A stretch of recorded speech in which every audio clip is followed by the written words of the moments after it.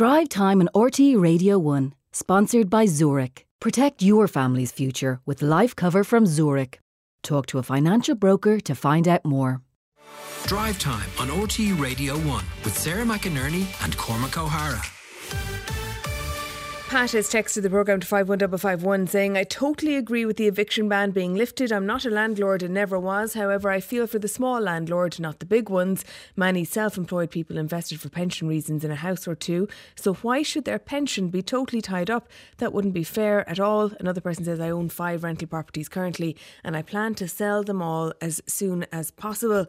So I suppose that is the view from the landlords or people who agree with the landlord situation. And there were heated exchanges in the Dáil this afternoon as the fallout continued from the government's decision yesterday not to extend this eviction ban. After 5 o'clock we're going to be getting political and industry reaction, but now we're going to hear from a listener at the coalface of the rental market, and this is Ovis, who's lived in Navan in County Meath for the last 8 years with his wife and his 2 children.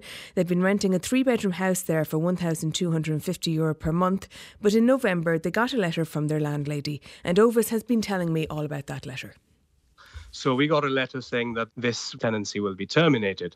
And it was literally done in a very proper way, that everything that we looked up on the internet, it just matched. So we knew that she's taken a legal route to it. We've had a very good relationship with her. I mean, we are going to complete 5 years in a couple of days. So it was a shock. So we straight away went on to see if we could find something in the market where we could move. We did find a property, but the sale fell through. So we were back to square one. And now we are with the eviction ban, which means that I'm looking at a very gore possibility of having myself and my 2 kids out on the road. So the eviction ban itself wasn't actually affecting you, is that right? Because you were due to be out on the 26th of April anyway, as in you hadn't been saved by the eviction ban as such. But if the eviction ban had been extended, then that would have saved you. We would have been saved.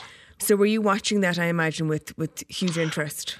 Lord, myself, my missus, we were literally, there is no newspaper, there is no nothing, neither Twitter, Facebook. We were everywhere trying to find out what's going to happen on that Monday, 2 days ago.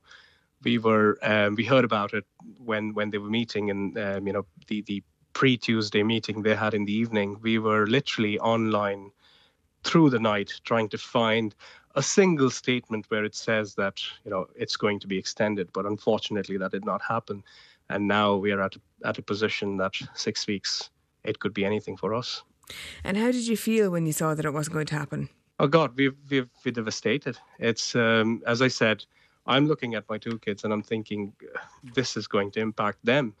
And this is going to impact us. I mean, we have to literally come out of this house and we don't know. We can't find another place. We got few messages from people around Navan basically saying, yeah, there is one place here, but it's going to be €2,100.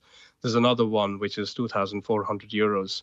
Oh, there is a 1-bed apartment somewhere, but with a family of 4, I don't think you'd be able to do it. So there's nothing out in the market that we could get immediately.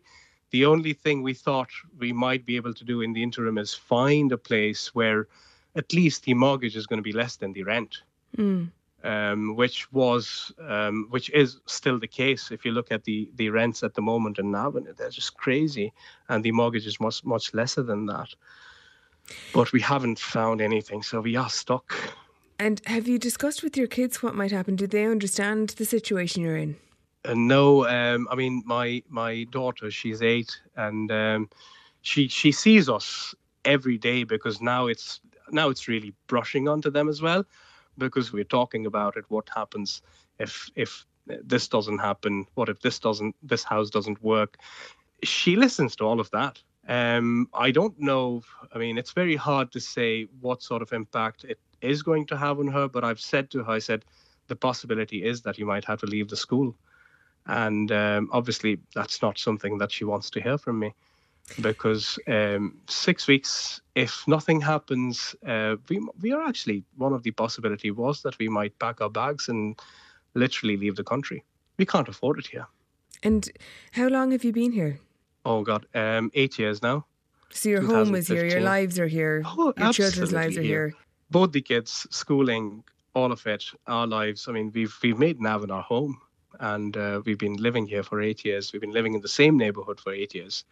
And we did try to see outside Navan as well to see if there was anything suitable. Nothing. And this was the only way we thought we might get out of this vicious circle, was if we could find a property that we could buy. And again, the pricing, I don't need to tell you about it. The prices are crazy. Are there state supports, Ovis? Because one of the things we heard from government yesterday, you know, they outlined various different things that they're putting in place, and a lot of those things aren't in place yet, but there are things that would have been in place maybe before now, you know, the HAP scheme, things like that. I don't know, would you qualify for any of that? Have you looked into any of that? Sarah, this is something that you've picked up on a very, very good point, and I want to talk about it. There are things that are for poor people. There's nothing for us, nothing for the middle class.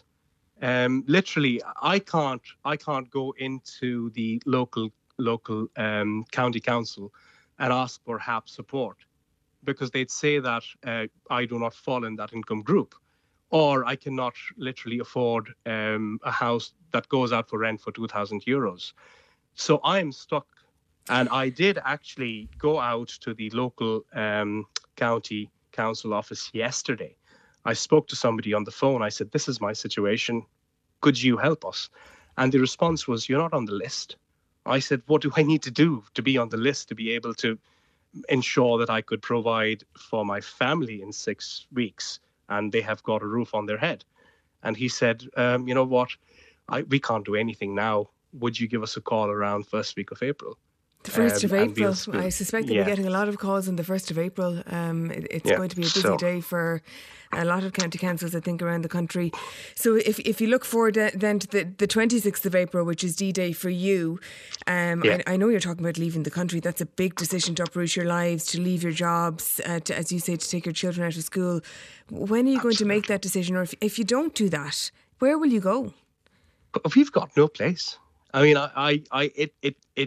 it sends shivers down my spine when I say this. We don't have a place to go in 6 weeks. And this was the only hope, that if the eviction ban comes into play, at least I've got some time to find a place, which obviously I would have moved heaven and earth to do it. But I don't have that time. Even I'm looking at the possibility now, for example, we find a house, it's at the price where we could buy it. It's still going to take me at least 8-10 weeks to get through. So I'm stuck.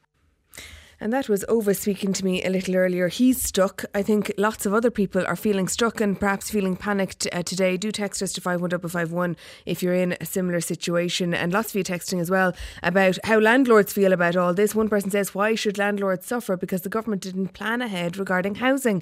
That comes from Geraldine. And Mairead says, I'm a so-called small landlord who's quite happy with my tenant, but the restrictions and having to deal with the RTB, etc. are driving me out of the business. This government is bad enough, but I feel I must get out now or I'll have all my rights taken away should the opposition get into power, says Mairead. Keep your text coming to 51551.